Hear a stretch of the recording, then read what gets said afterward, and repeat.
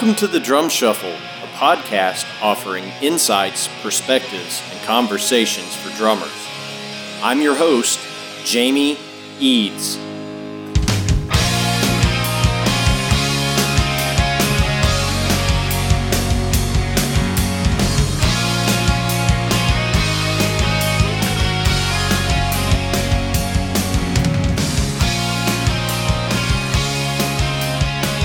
Hey, how's it going out there, everybody? Welcome to the Drum Shuffle.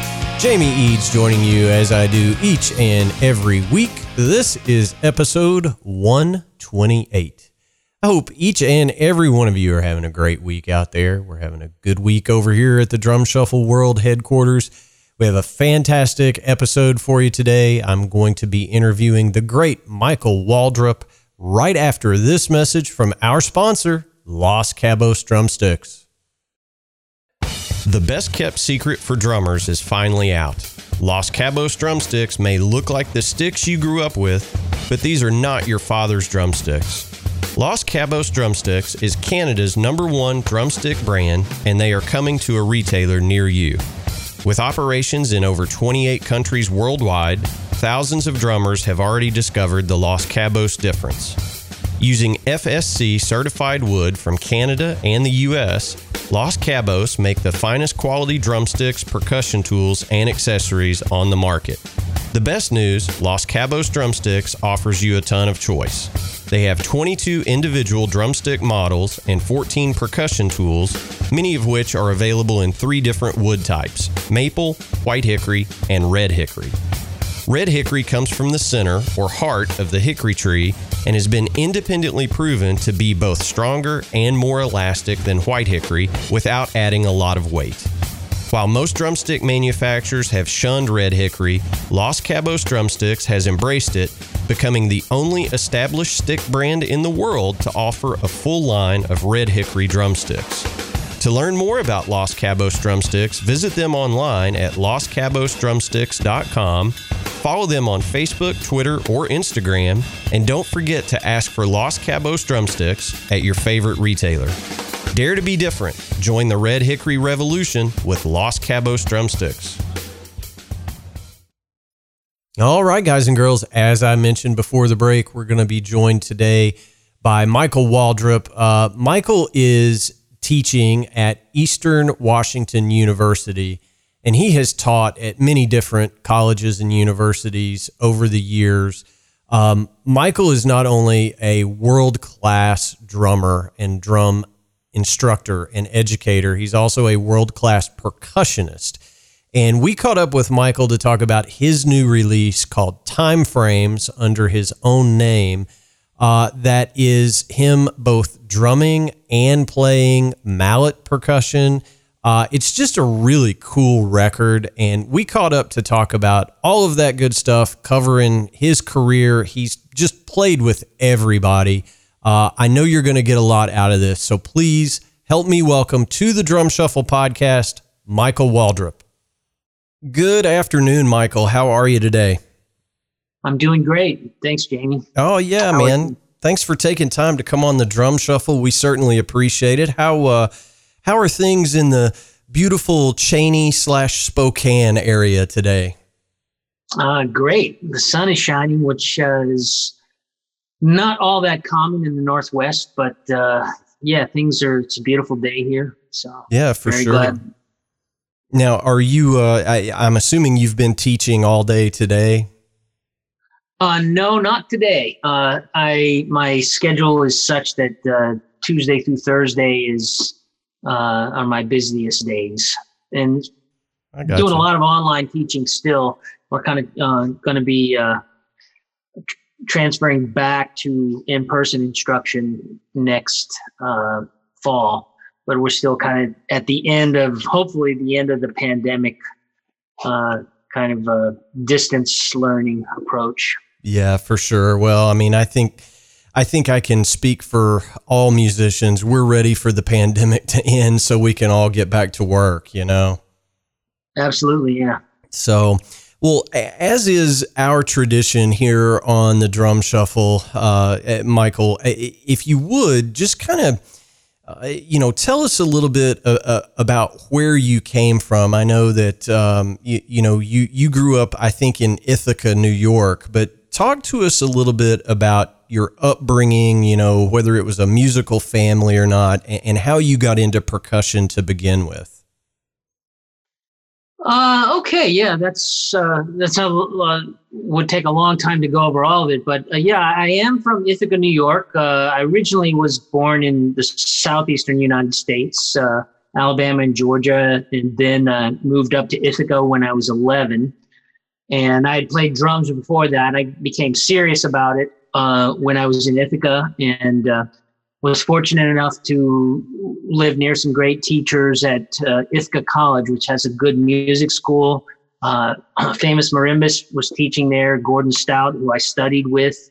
And they also had a number of grad students there that gave me a solid foundation in classical snare drum playing and keyboard playing. So, but I was, at the time, I was most interested in studying jazz.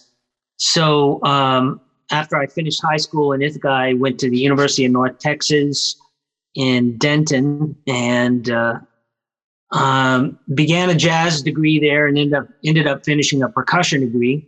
But while there, I played in their jazz ensembles, ended up playing in the 1 O'Clock Band, and also playing in their kind of premier fusion pop-oriented band called the Zebras. Okay. And UNT was a great experience. A lot of great players when I was there. Greg Bissonette was just finishing up when I started, and I had the good fortune of studying with Greg. And North Texas had a lot of great teachers when I was there. My main teacher was Henry Oxtell, who anyone who knows North Texas players knows about Henry. He was kind of the drum guru of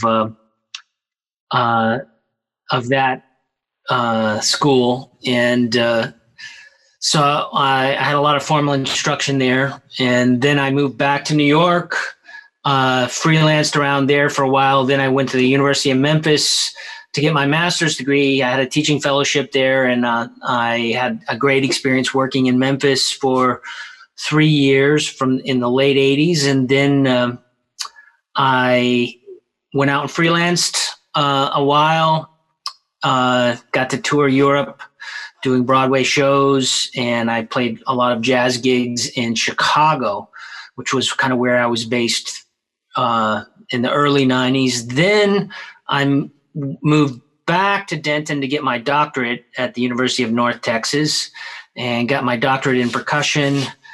And when I finished that, I started my teaching career. So I'm glossing over almost a couple of decades of my career, but trying to make it short.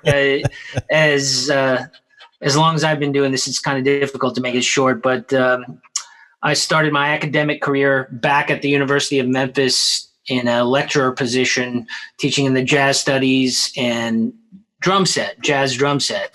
And then I got a position in Colorado, where I was director of jazz studies, and at a small school in Western Colorado called Colorado Mesa University. And then I got another position in the University of Toledo. And then in 2006, after 2 years in Toledo, I moved out here to Eastern Washington University, where I been teaching percussion now for 15 years and staying active as a performer. And most recently, in the past 6 years, I've released 3 albums on the Origin label, and they've done really well in terms of radio play.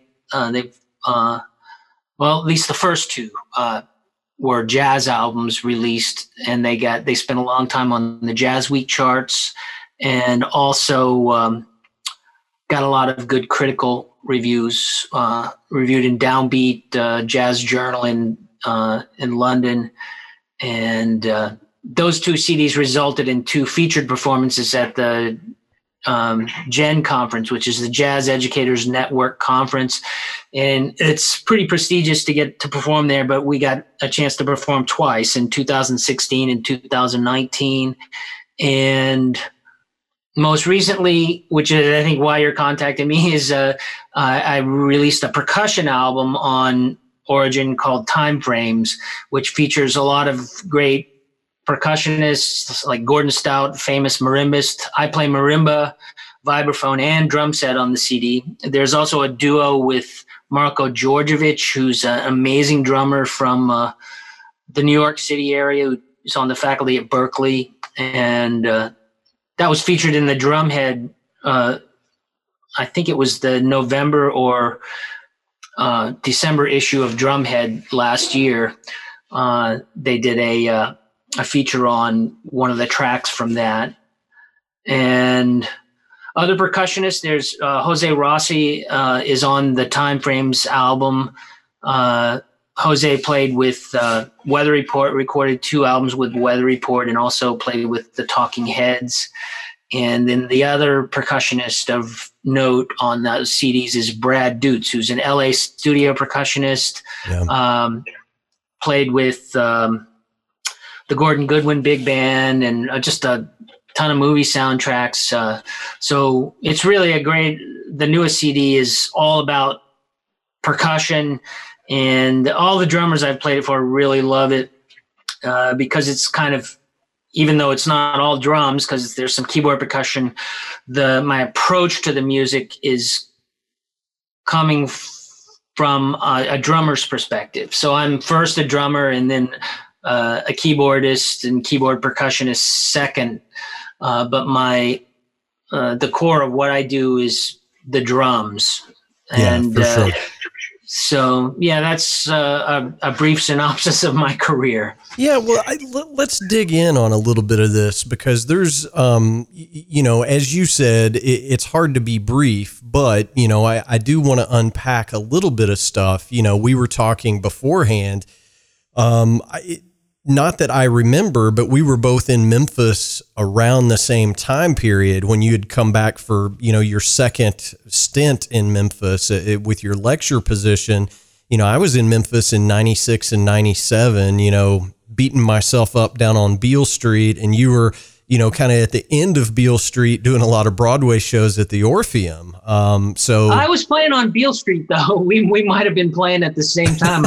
It's amazing. It's such a small world. I'm trying to remember that club. It had Charlie Wood playing organ. It was a steady jazz gig on Beale Street. It was the only steady jazz gig there, but there was 4 or 5 nights a week. God, I wish I could remember the name of that club. But let me think. And I'm probably going to get this wrong on the first guess, but there was Rum Boogie Cafe that I played at. It was just up the street, 2 doors. Up the hill from the Rum Boogie Cafe. And it was between the Blues City Cafe and Rum Boogie Cafe. Okay. On that street. I just can't remember the name of that. But I played Blues City. I played all those. I played blues gigs in Memphis, especially when I was getting my master's in the 80s. But I wasn't just playing Broadway shows and doing different things. I played with the symphony when I was there, too. So I just... I did whatever gig I could in Memphis. Did some recording. I played on a movie soundtrack when I was there with that was a really memorable. It was Christmas Vacation. Yeah, I was going to get to that because that's a pretty big movie. That's huge. I ended up playing timpani on the title track, the opening musical track. So they needed a timpani player, so they called the University of Memphis, and my colleague there sent me to do it. And I walked in the studio, and Barry Mann, the famous songwriter who worked with Carole King, wrote Up on the Roof and all these great tunes. So Barry Mann was in there, and there was a singer in the hallway. It was Mavis Staples. I didn't know it at the time. Wow. And so I walked in, and Mavis Staples was in there smoking a cigarette, getting ready to record the vocal tracks. And I just introduced myself. I didn't really know who she was. I didn't know it. I learned later it was Mavis Staples, but she was really cool. That's what I remember. And Barry Mann was really interesting. They were drinking Jack Daniels, producing this track. And, I was pretty surprised because this was a major production, but I was in and out of there in about 5 minutes. I recorded my timpani track and they were happy with it, and I went on. But now, did they do that? So, Memphis, there was always a lot going on there. And the guy who got me who had contacted the University of Memphis was Lester Snell, who was Isaac Hayes' pianist and had played on Shaft. I don't know if he did the orchestration, but I know he played keyboards on that. And Lester had been working with Prince at the time. So I had actually played some shows at the Orpheum Theater with Lester Snell on keyboard. We backed up Della Reese and Maureen McGovern at the Orpheum.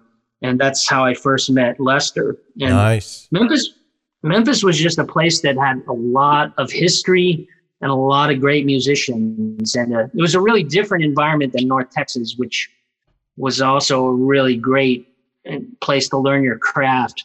But Memphis had, it's a cliche to say it, but the musicians were more organic. They had more soul, shall you say. Yeah. They weren't necessarily technically better than the other places I'd been, but music seemed to mean more in Memphis. Just because of the culture. It's just an inherently musical place. Yeah, for sure. Now, when you were doing the Christmas Vacation soundtrack, did they do that at Kiva or was it at Ardent? It was Kiva. Okay. It was exactly Kiva. Yeah, I would not have remembered that if you hadn't said that. Well, Kiva became the House of Blues recording studio a few years after that. But I can remember doing sessions down there at both Ardent and Kiva. And when you walk in and you go, this is where ZZ Top recorded, Tres Hombres, or, the Staples singers were here, Big Star, any of that stuff. And you're like, wow, man, if these walls could talk, right? No, I was hanging out at the North End. There was a jazz club called the North End. And I remember the guy, I don't know his name. I think it was Billy Gibbons. Is that his name? Yep. The guitarist from ZZ Top just walking in with his girlfriend. And a lot of things like that would happen in Memphis, and it was a very memorable period in my life, Yeah, so. For sure. Well, you had mentioned that you had made a move to Chicago as well. And, I don't want to, get anybody in trouble or anything like that. But I know that you were doing a lot of ad work, jingles, stuff like that in Chicago, which was kind of the hub for that sort of work. Do you remember any of the big campaigns that you played on? Because I only did one jingle while I was there. So, okay. But you're right. There was a lot of jingle work going on. And the drummer who was getting a lot of that at the time was, there were three drummers that were really active in Chicago when I was there. Todd Zuckerman, who's very famous now. Yeah. And Paul Wertico and Mark Walker.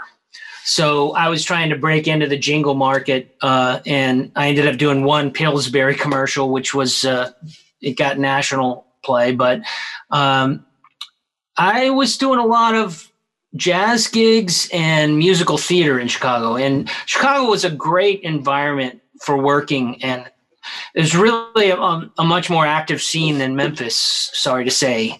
Both similar cities. I was attracted to it because of its similarity to Memphis to a certain extent, being a kind of middle of the country city and a strong blues aesthetic. Memphis has the blues aesthetic, and Chicago is really its sister city in that regard.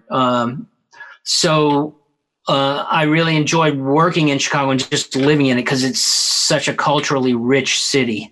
And the jazz scene was really great at the time in the early 90s. There were a lot of jazz clubs and a lot of great players. I used to go see Paul Wertico play a lot. And Paul Wertico was at the time playing with Pat Metheny. I ended up subbing some gigs with Paul, and he was very helpful and a really inspirational player for me to listen to. So to be able to hear that players like that almost on a nightly basis was a great education in itself. So. Yeah, for sure. I mean, when I lived, I haven't done the Chicago thing. I mean, I've played shows there, but when I lived in Memphis, if I wasn't gigging, I was trying to, stand on the side of the stage and watch some of those guys play because, I don't believe in learning by osmosis, but I believe in learning by osmosis, if that makes any sense. Like if you can just surround yourself with those great players, you're going to pick stuff up. I've never seen a drummer play live that I didn't steal something out of their lexicon. I don't know if that's similar for you, but no, it's absolutely true. And it's something that, that we've sorely missed over the past year because of the pandemic, and it's different than watching on your computer or on, in a film. There's a certain kind of energy being right next to someone who's seeing them do it. And it's actually, just going to clubs and watching people play, like sitting behind them or sitting on the side where you can see their feet. And you realize some of the things that people do are, they're humans, you see them, I wouldn't say make mistakes, but sort of see the tricks they use and the things they do that make them artists that are beyond like technique or just pattern oriented things that you would learn, like trying to learn how to play drum set from a book or from watching videos is not a complete experience. You have to get the organic experience of being next to great players when in a live setting. So I was really lucky. I got to see Buddy Rich when I was 13, and my mother was a journalist, and she was the editor of the city paper in Ithaca, and she came home one day and asked me, who would you most like to meet in the world? And at that time, just like every 13-year-old drummer, I was like, oh, Buddy Rich. I want to meet Buddy Rich. And she said, well, you're going to meet him tomorrow night. Oh, and wow. I was like completely floored. And so I got to go see him play, and my mother interviewed him for a long, probably hour and a half interview. And I got to just sit and check out Buddy. It was an unforgettable experience. The playing was the thing that made the most impression on me, not the interview. Sure. The interview was his typical hilarious, candid self. But so that got me used to that. I mean, it's a transformative experience to hear live music in any context, but to hear someone like Buddy Rich was a transformative experience for me at that age. And I've had the good fortune of, through my experiences, getting to see a lot of the best players in the world. And I've learned a tremendous amount from every experience. Yeah. Well, I mean, I think that's what's so cool about, I've said this a billion times on this show. The drumming community is very different than other instruments. I've got guitarist buddies that are like, I would never share this lick with anybody, right? I would steal it from somebody, but I wouldn't show it to somebody.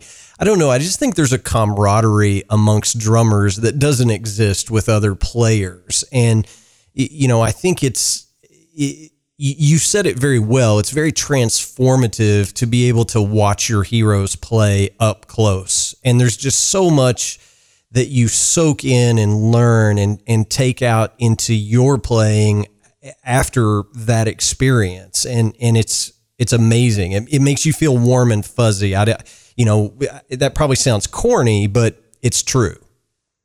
I totally agree. I also agree about the camaraderie between percussionists, between drummers and percussionists, more so than other instruments. My wife's a concert pianist, she's an amazing musician. She's actually on the CD. We play a duo.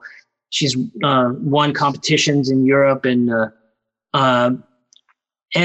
of course there's collegial support amongst pianists, but it's such a competitive field that I don't feel that every other instrument family are as sort of connected and supportive as percussionists. So I feel very fortunate to do that. Yeah, for sure.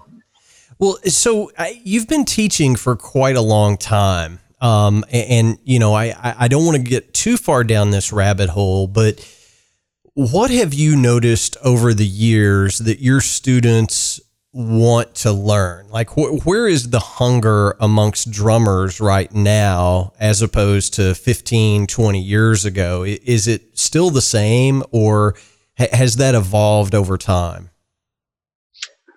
Ooh, that's a tough question. Some ways it's still the same, but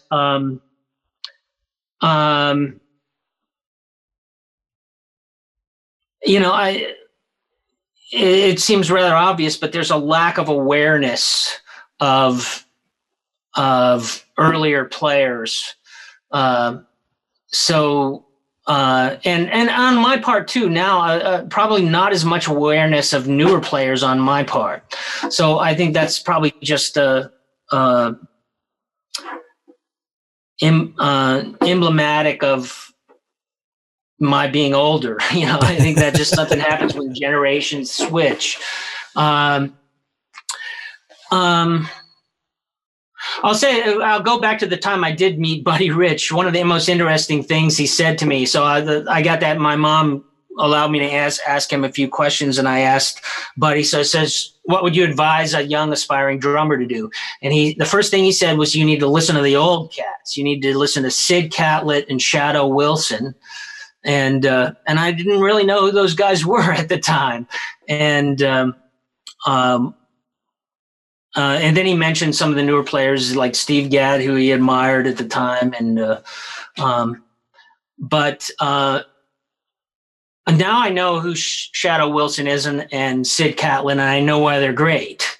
Yeah. Because I've taught history of jazz in universities, but the first thing he told me was the thing I tell my students now is, you need to listen to, guys from the 50-Yard, Blakey, Philly Joe, on and on. There's so many great players in this, in the tradition that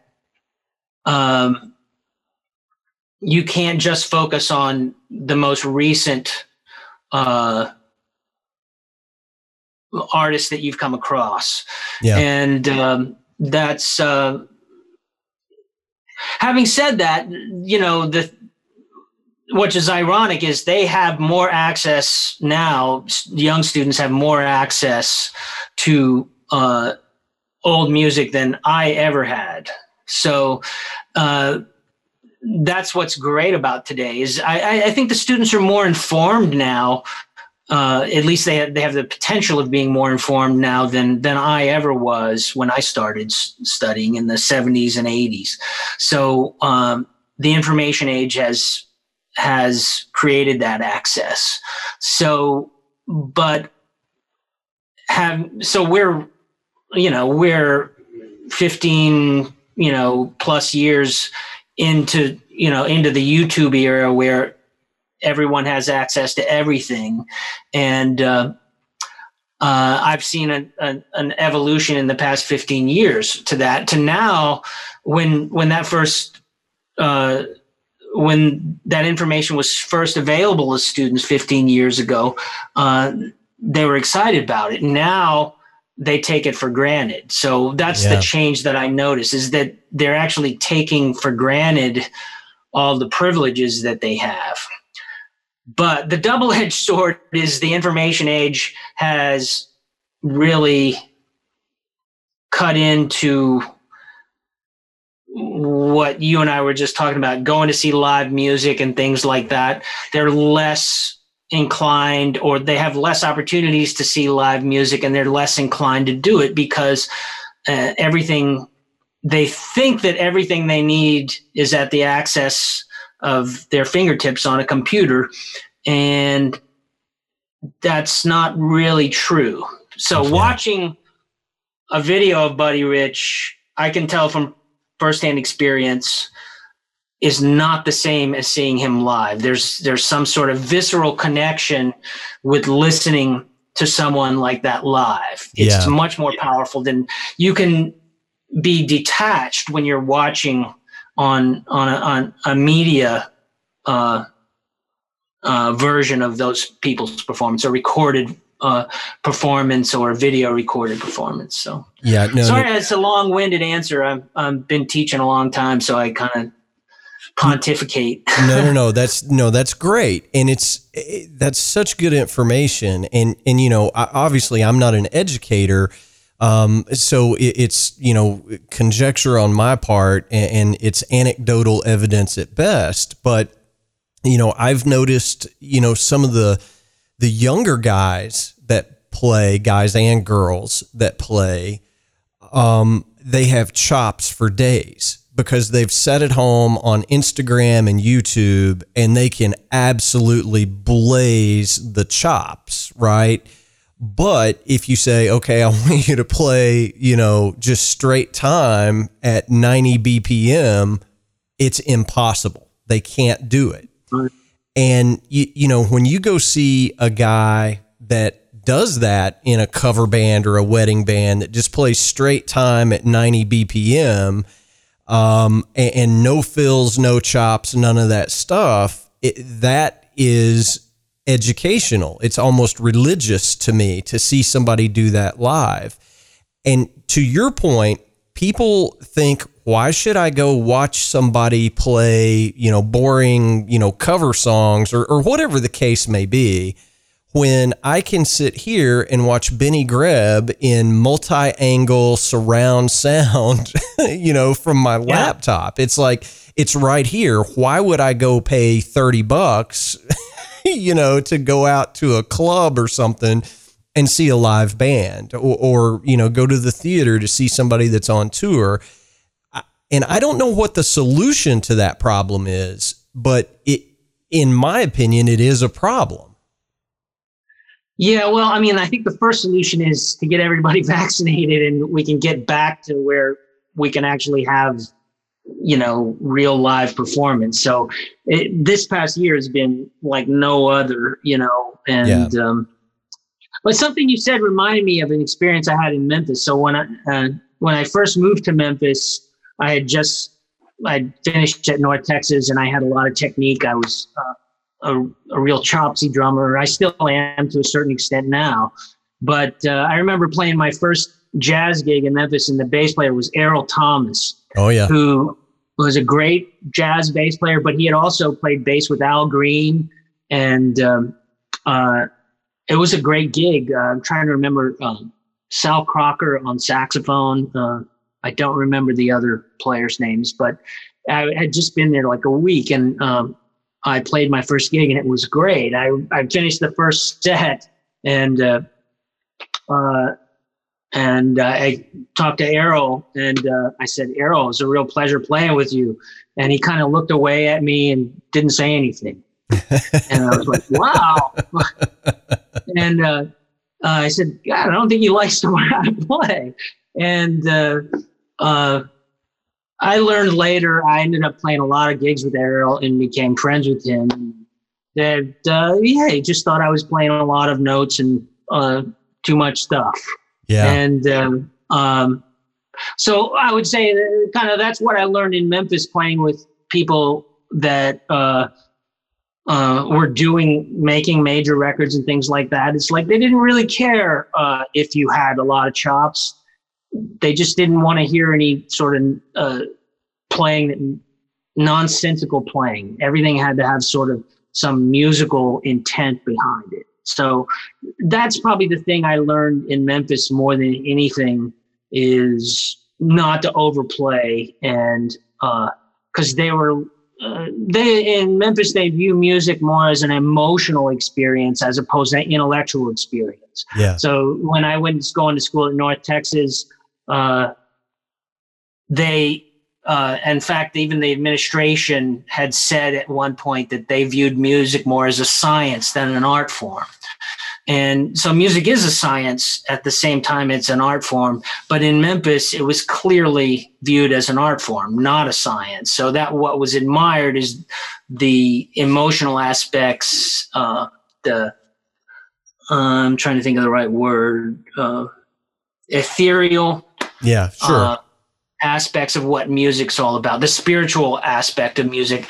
Whereas at North Texas, it was about reading well, having good technique, understanding the craft and science of music. So it was nice to have both, the influence of both, having gone to both schools. So. Yeah, for sure. And I get that.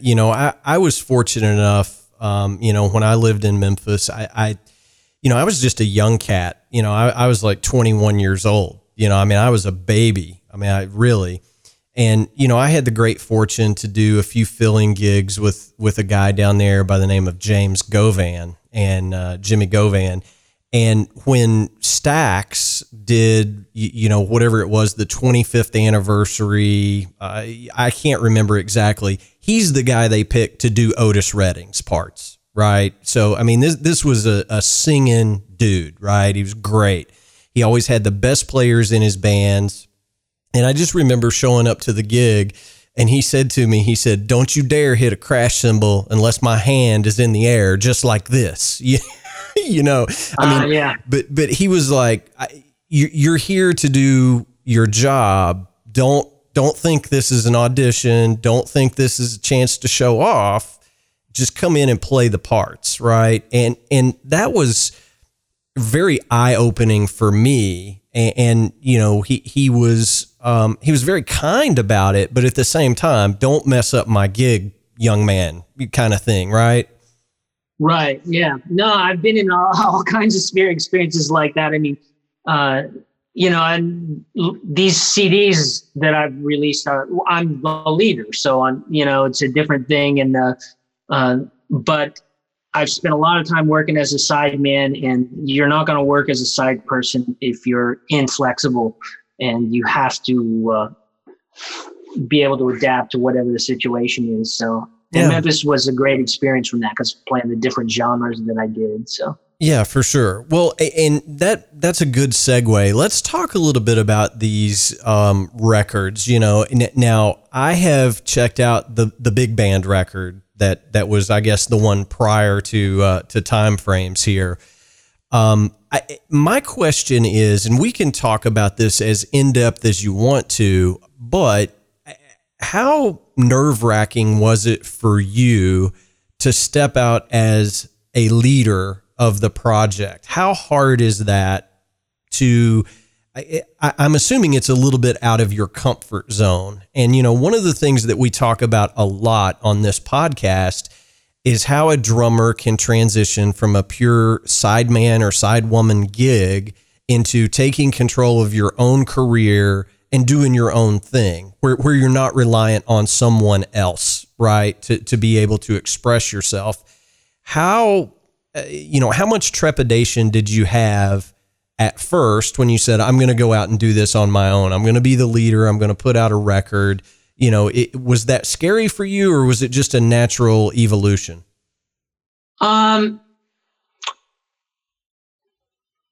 Okay. To start with, which album are you talking about? The Origin Suite?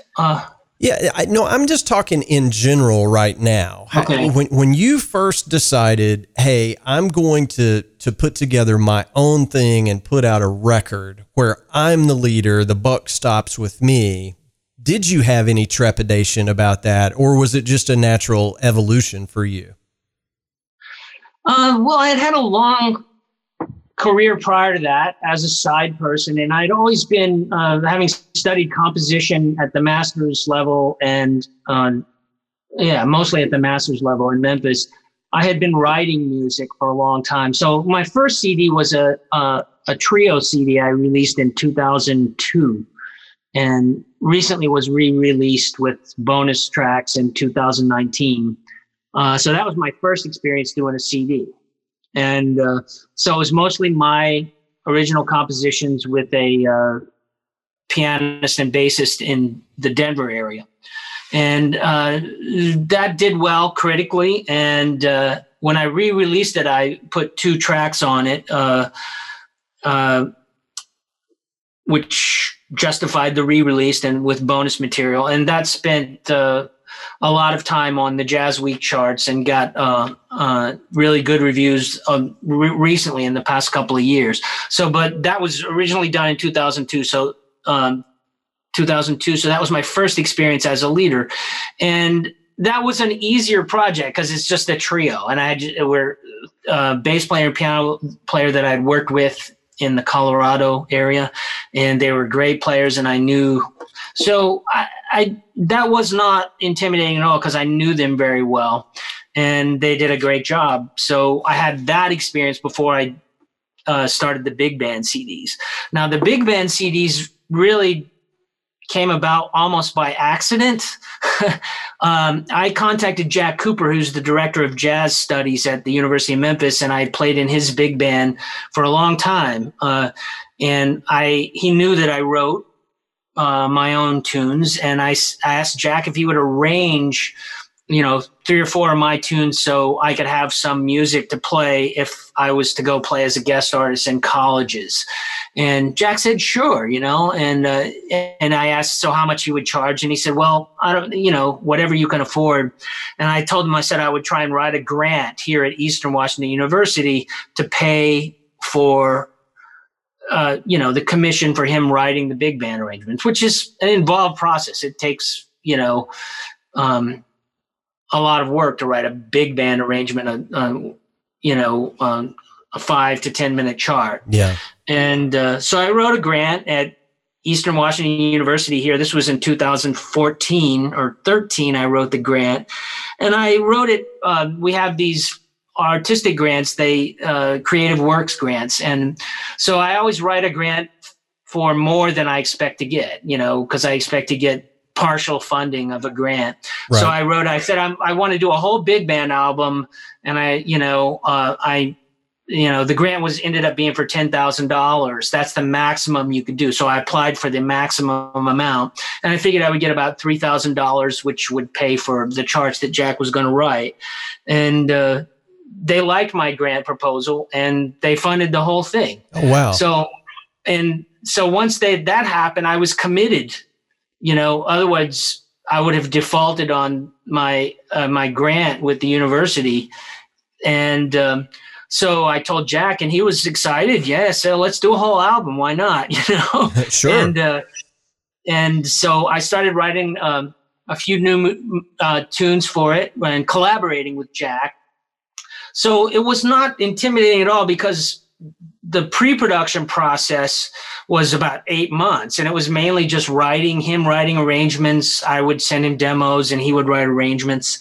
And then once we got the arrangements written and demos made of the arrangements, we contracted the musicians. I used musicians that I worked with in Dallas, mostly folks that I had either played with in the 1 O'Clock or had played in the 1 O'Clock band at North Texas. And I said, can you do a rehearsal and a recording? And they agreed to do it, and they were agreed to do it it wasn't too much money. And we were able to do a single, 4-hour rehearsal, and then the next day do an 8-hour recording session. And that became intimidating. Yes. Sure. Because the pressure was on then when the rubber hits the road and you want to actually record these things. But fortunately I had a bunch of great musicians on the first CD, which was called Time Within Itself. Guys who had played with Harry Connick, the lead trumpet player had played with Frank Sinatra. These were all seasoned professionals, and they were able with a very quick rehearsal to get things sounding like a well rehearsed big band, we were, so the recordings actually sound like a band that's been playing together for years. Yeah. Which wasn't the case, but because the musicians were so seasoned and they had come from a similar background to me, North Texas is known for its big bands, and so we all kind of had the same background. And so I was able to release the first album, and I didn't have a label at the time. So I just recorded it. And if I had not gotten a label, I might not have ever released it, or might have self-released like my first CD. But fortunately, Origin is a Pacific Northwest based label. They agreed to take the project after a couple of months. I initially contacted them and I sent them some of the early unmixed recordings, and they said, well, it's interesting, but we're not sure we want to commit. And then once I finally got the full big band album completely mixed, they took it on. They said they believed in the project, and they agreed to release it. So Origin's a really interesting label. It's a co-op for musicians, but they do all the distribution and all the the CD design, and also following up with getting it radio play. They have had a lot of success with radio play. They've had 9 Grammy nominations, and unfortunately, my CDs weren't one of those 9 that got nominated for a Grammy, but they did submit it for the consideration. And so once I got this first CD done, Origin, the first thing they asked me says, do you have a plan for a follow-up? And I said, well, not right now. And they said, well, it would be great. It's better to have more than one release. And so I wrote another grant, and I got that fully funded. So that's how the second CD came about, which is Origin Suite. I got you. And on Origin Suite, it's about 2/3 of it is big band, and about another third of it is smaller groups, because I kind of wanted to give myself a way to perform outside of big bands, because big bands are just really unwieldy and hard to book gigs for, because they're expensive, because you got 18 musicians to pay. Right. And so there were some trios and quartets on the album, maybe 4 tracks on there with smaller groups. All my original material, not all of it, but 3 out of those 4 were original tunes. And so that was kind of my plan, is, okay, I release another quote unquote big band album, but I have some smaller group tracks on there. So if I, for live gigs, I can take the smaller group out and say, this is a representative of the CD. And there's also big band tracks on the CD. So sure. Well, and then go ahead. Yeah. Well, not to interrupt, but that record is the one that I've checked out and listened to. And, sometimes when you pick up a big band record, even with the smaller groups being a part of that recording, but sometimes when you pick up a big band record, even if the music is great, sometimes it's a little underwhelming. Like it doesn't, part your hair the way a big band would in a live setting, if that makes any sense. I was really amazed at, how sweet it sounded, the audio wise. It was very powerful. It was just so well mixed. So kudos to you guys. That's a hard thing to pull off, is a big band record and make it sound great. Well, I'll talk about that, because I had a secret, my secret weapon. I don't know if it's the right word, but was the guy who mixed and produced all 3 of the Origin CDs. As a guy I went to high school with, we played in our first garage band together, and in the high school jazz band. And he went on to Berkeley and ended up becoming a really great engineer, working with Whitney Houston and Billy Ocean. And now he ran a studio in Boston called Soundtrack Studios, which specialized in movie music, soundtracks, and dialogue overdub, dialogue replacement. Okay. But he's my best friend from the time I was 13. And so he took on the projects, and instead of it being a by the hour kind of thing, I mean, I did pay him to do his work, but not nearly anywhere close to what he did by the hour. Because he's my friend, he spent a buku amount of time on these albums getting the mix exactly right. Yeah. I mean, he spent months, whereas opposed, if you're paying an engineer that's not a friend of yours, you want them to get it done as quickly as possible because you're paying them by the hour. Right. For him, these CDs, all three of the CDs were just personal projects that, because of our friendship, that he devoted a tremendous amount of time on perfecting the mixes. You know, there was a lot of back and forth, and between myself and him, and also the composers on the CDs, Jack Cooper, Jimmy Tunnell, who composed some of the stuff on the Origin Suite, and basically those three people. And Jimmy Tunnell was also another secret weapon of mine. He did a lot of the recording on both this last album and Origin Suite. Jimmy is a guitarist who drummers may know him because he played guitar with Omar Hakim on Omar Hakim has some videos, instructional videos that are really great with and Jimmy played guitar on those, but he also played guitar with the group Steps Ahead with Steve Smith, and he definitely has been around a lot of great drummers. And Jimmy is he's a brilliant studio engineer too. So Jimmy worked on both the Origin Suite and Time Frames as an engineer. I got you. So that's probably what you're hearing when you hear that, is like the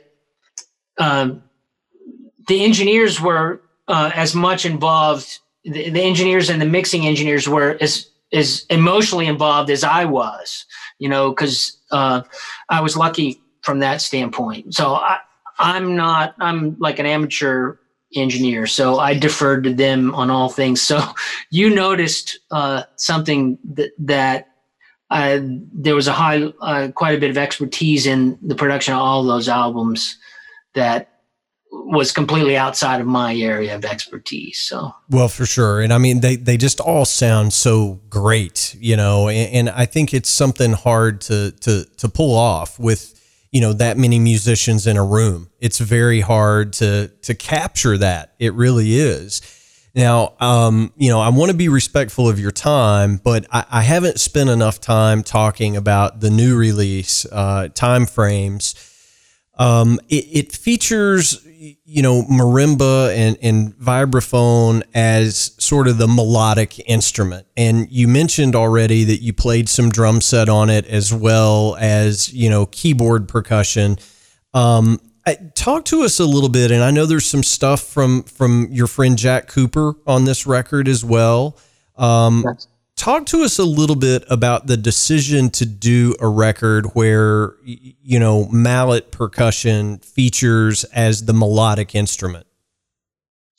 Okay, yeah, that's a great question. So I've been playing mallet percussion seriously since I was 17 or 18, and studied with some of the greatest players out there.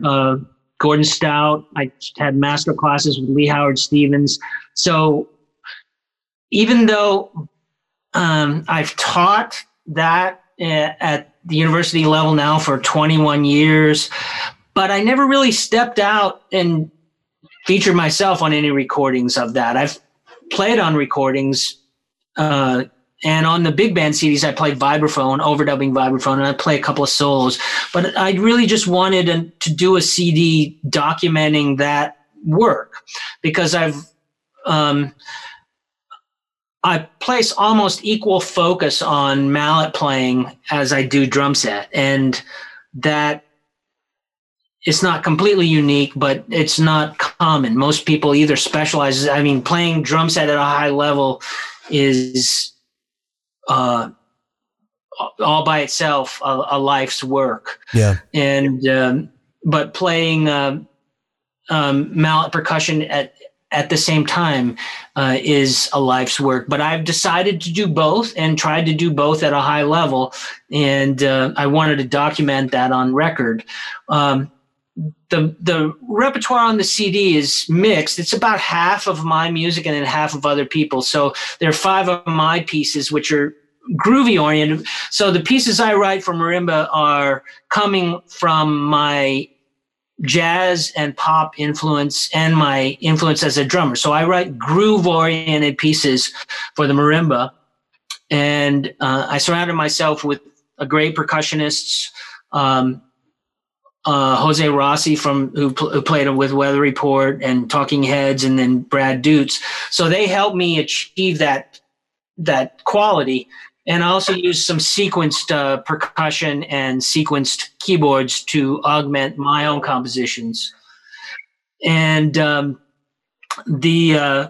there's some compositions by Jack Cooper. Jack Cooper wrote a sonata for me for marimba and vibes, and that was a great piece. It was shockingly hard for me when he sent it to me. I was like, "Oh, thanks, man." You wrote a bunch of really hard stuff with meter changes, and but it came out great on the CD. And that was really difficult to record because it was a pandemic recording, so all the parts were recorded in different areas of the country, and I wasn't sure how that was going to come out. And but I sent all the files. All the files individually sounded really good, but I wasn't sure how it would coalesce into sounding like a sonata. So again, I have to give the mixing engineer Tim Reppert.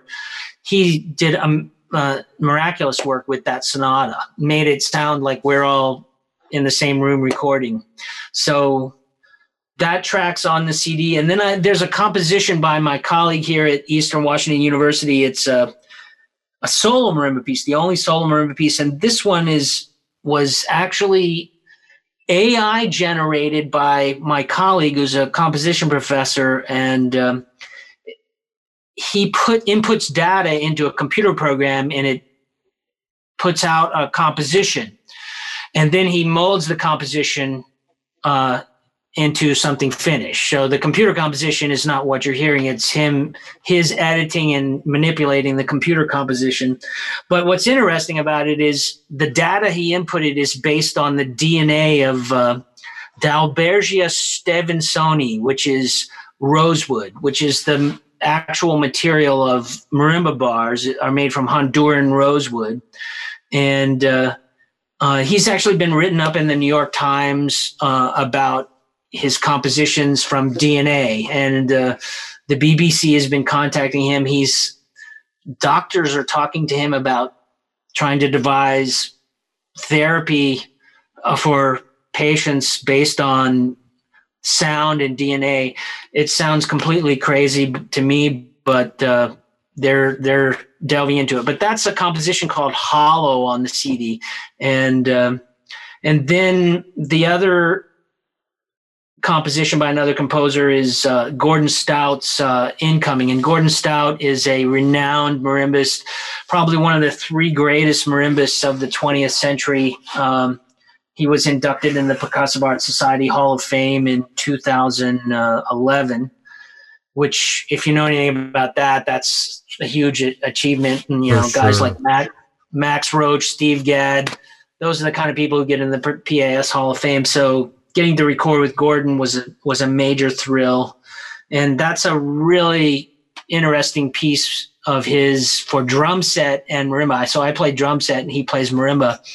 And that's one of the hardest things I've ever had to play. I mean, he's got meters like 1132 and 832. I mean, I've never seen where a 30-second note gets the beat in a composition. So oh, that's great.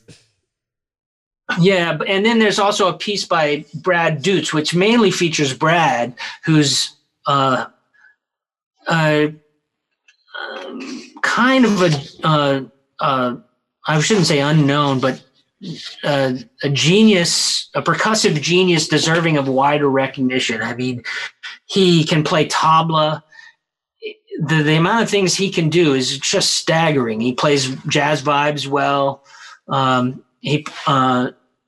And any kind of auxiliary percussion instrument, he's a master of. He played all the percussion. If you watch the TV show The Family Guy, all the percussion is Brad. Oh, wow. For like 10 years or so, I don't know. And that was kind of his bread and butter, gig in LA during his career. But now he's moved out. He just recently moved to the Northwest from LA. And so those are the main, that's pretty much all the stuff on the CD that I don't think I left anything out. No, and I mean, I'll just add, it wasn't what I was expecting, when I first put it on and listened to it. And, I'm not a critic, and I'm not some music journalist that has to find the faults with every recording. I dug it. And I will say this, it was a wonderful change of pace to what I normally get sent to me to listen to. So I will say it that way. If you're out there and you're tired of like the super drummer chop records, right? The fusion stuff and the prog stuff, and you're tired of, how do I say this kindly, sort of the pop music that you don't have to use your brain to enjoy. If you're tired of those things, this is a great record to put on and listen to. I thoroughly enjoyed it, and I would encourage all of my listeners to go pick up a copy. So tell us, we talked about this. I know it's available, Apple, Spotify, all those places. Where is the best place for somebody to pick this up that helps you the most? It's available on my website. You can buy it directly from me. It's michaelwaldrop.com, and also michaelwaldrop.net, either one, but it's going to be transferring to .com at some point in the future. But what I've seen on the deals, the best deal is the Amazon. It's on Amazon. Okay. So Origin has wide distribution.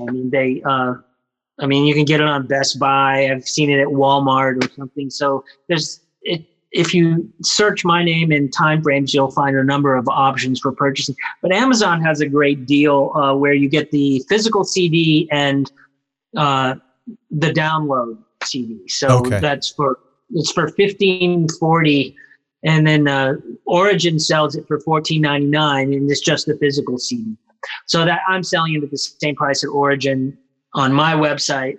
If you buy it directly from me, I get a higher percentage of it. But that would be great for me. I'm mostly interested. Of course, I would like to sell as many CDs as possible. The main thing is to get the music out, and I appreciate your comment that you felt it was different, and it is definitely different.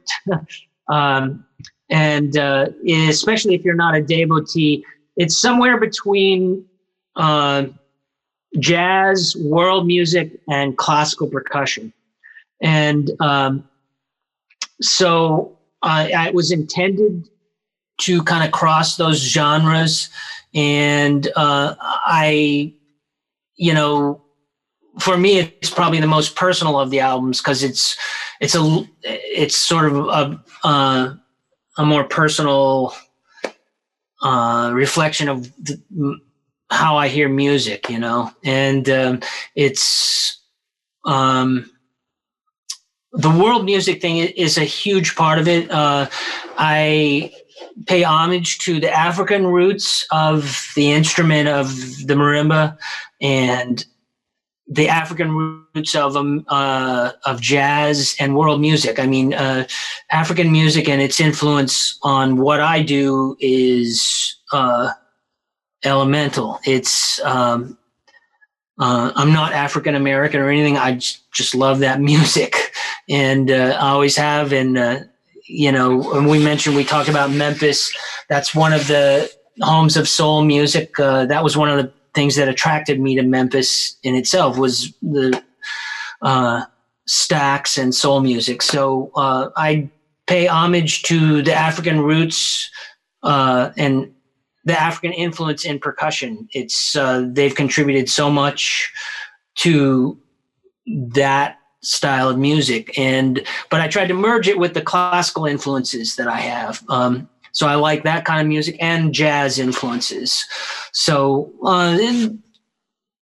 but I'm really meandering. But did I answer your question about where you can find the CD? OriginArts.com is their website, so you can buy it from them. Amazon, iTunes. It should be fairly easy to find. So. Yeah, you absolutely answered it, and I couldn't agree with you more. Just the influence of African music that we have, and I think anybody that picks up sticks or mallets or even uses their hands, right, and plays a percussive instrument, you have to remember that world origin. Neil Peart, great drummer, one of my all-time favorites. He didn't invent the stuff he was playing. That's all I'm going to say, So you've done a really good job of fusing all that stuff together with the record. And again, my crowd should absolutely pick up a copy, stream it, however you consume it. You need to hear this record. I will say about physical CDs, we talked about this before we started the interviews. Anything I really like musically, I buy the physical CD. I don't really buy downloads much. Sometimes I'll buy one track or something if it's something I need, but I personally much prefer a physical CD. The CD design is really great. The guy who runs Origin is a drummer, John Bishop, a really great drummer. He's been Hal Galper's drummer for many years. I'm one of the top guys in Seattle, but the whole label is really affiliated with drummers. It's three people. I'm sorry, I'm forgetting the name of the other guy. He's another great drummer, in addition to John. So it's run by all really good drummers, and they don't release all music by drummers. It's by a whole range of artists, like anywhere from the New York Voices to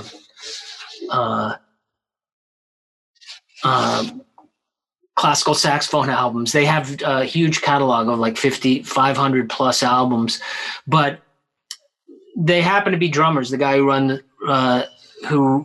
the label, and they're I guess I kind of. Well, we lost love my train of thought. No, you're Go good. ahead. We love to hear that, and we love to support guys that are drummers, guys and girls that are drummers that are running a record label. So OriginArts.com was their web address. Is that right? Yeah, now I remember what my original point was. So John is a great drummer, but he's also an award-winning graphic artist. Like, the CD design is actually one of the best things about the CD. I mean, he's a real artist, and he kind of models his CD designs after ECM labels, but they have their own characteristic beyond that. And so all three of the CDs have a great CD design, but this one especially, I think, is really unique. And I was kind of bowled over when I saw the CD. But if, I encourage you to buy the physical CD. I think you would really enjoy. The liner notes are extensive. Gordon Stout has some comments for that, and there are photos and textual description of the music. So I kind of feel like when I buy a physical CD, I have, just some kind of connection to the music, sort of like what we were talking about, going to see a live concert as opposed to watching a recording of the concert. There's that physical connection. I'm sure you grew up with vinyl, at least to a certain extent, and that whole experience of listening to records and reading the album cover. That's one thing we kind of touched on about younger students. I think they miss that connection. I mean, when you buy an album and you read the liner notes and you realize the involved process that went into making that work of art. And if you just download something, at least to me, and being an old dude, it just doesn't feel quite real unless I have something to hold in my hands. So that's kind of my little pitch for the physical CD. So. We're in agreement on that, Michael, for sure. I just feel like I don't own it unless I have it in my hands and can touch it. And I've always been that way. And, I just hope they keep making music in physical form. But, I want to thank you so much for your time, for coming on the Drum Shuffle and talking with us. We really appreciate it. Please keep me posted on everything that's going on. Let me know how the record does. I'm sure you will have another one at some point. When that happens, let me know. We'll have you back here anytime your schedule will allow. But thanks so much. And we're going to send some folks your way, but keep me posted on everything going on in your world. Yeah, I really appreciate it. This is my second podcast, and you're really good at this. Well, I don't know about all that, but I sure do have fun talking to other, just incredible musicians, and, being able to shed some light on something that, it probably isn't going to get shoved down everybody's throat by Rolling Stone, right? I mean, so. Yeah, well, I mean, if it's not Taylor Swift, you probably won't, But there's a lot of great music out there outside of that, and I think it's definitely worth a listen. So, and it might open some eyes to possibilities. If you're more of a drum set player that hasn't delved into classical percussion, you may find things that you like about classical percussion than maybe what you have listened to before, because it's not your typical classical percussion CD either. So your reaction saying, this is not what you expected, I think regardless of the genre, your favorite genre, I think everyone would have that, because it's kind of in between all those cracks, so. Yeah. And mission accomplished. It's a great record, and, we're going to send some folks your way, but Michael, thank you so much for the time. We'll have you back soon. Okay. Likewise. Thanks, man. Thanks so much. We'll talk to you soon. Yeah. All right, everybody. That's going to wrap up episode number 128 of the Drum Shuffle podcast. Thank you so much for tuning in. We simply cannot do this without each and every one of you listening to the show, downloading the show, streaming the show each and every week. And for that, we are sincerely and eternally grateful. Hey, go ahead and hit the subscribe button on whatever platform you use to listen to the Drum Shuffle podcast. It helps us more than you'll ever know, and you're not going to want to miss some of the great guests that we have coming up over the next few weeks and months here on the show. The biggest thing you can do to help us out is share a link with a friend. Tell somebody you know that, hey, you may like this podcast. Send them a link. Tell them to give an episode a listen. We would certainly appreciate that as well. We answer every single email that we get here at the Drum Shuffle Podcast. The email address is thedrumshufflepodcast@gmail.com. Our web address is thedrumshuffle.com, and you can find more information about me, your host, at jamieeads.com. I hope everybody has a great week out there. Live music is returning. Go see a band. If you are fully vaccinated and you can do so safely, go see a live band before it all goes away. So until next time, may your head stay strong and your sticks never break. Cheers, everybody.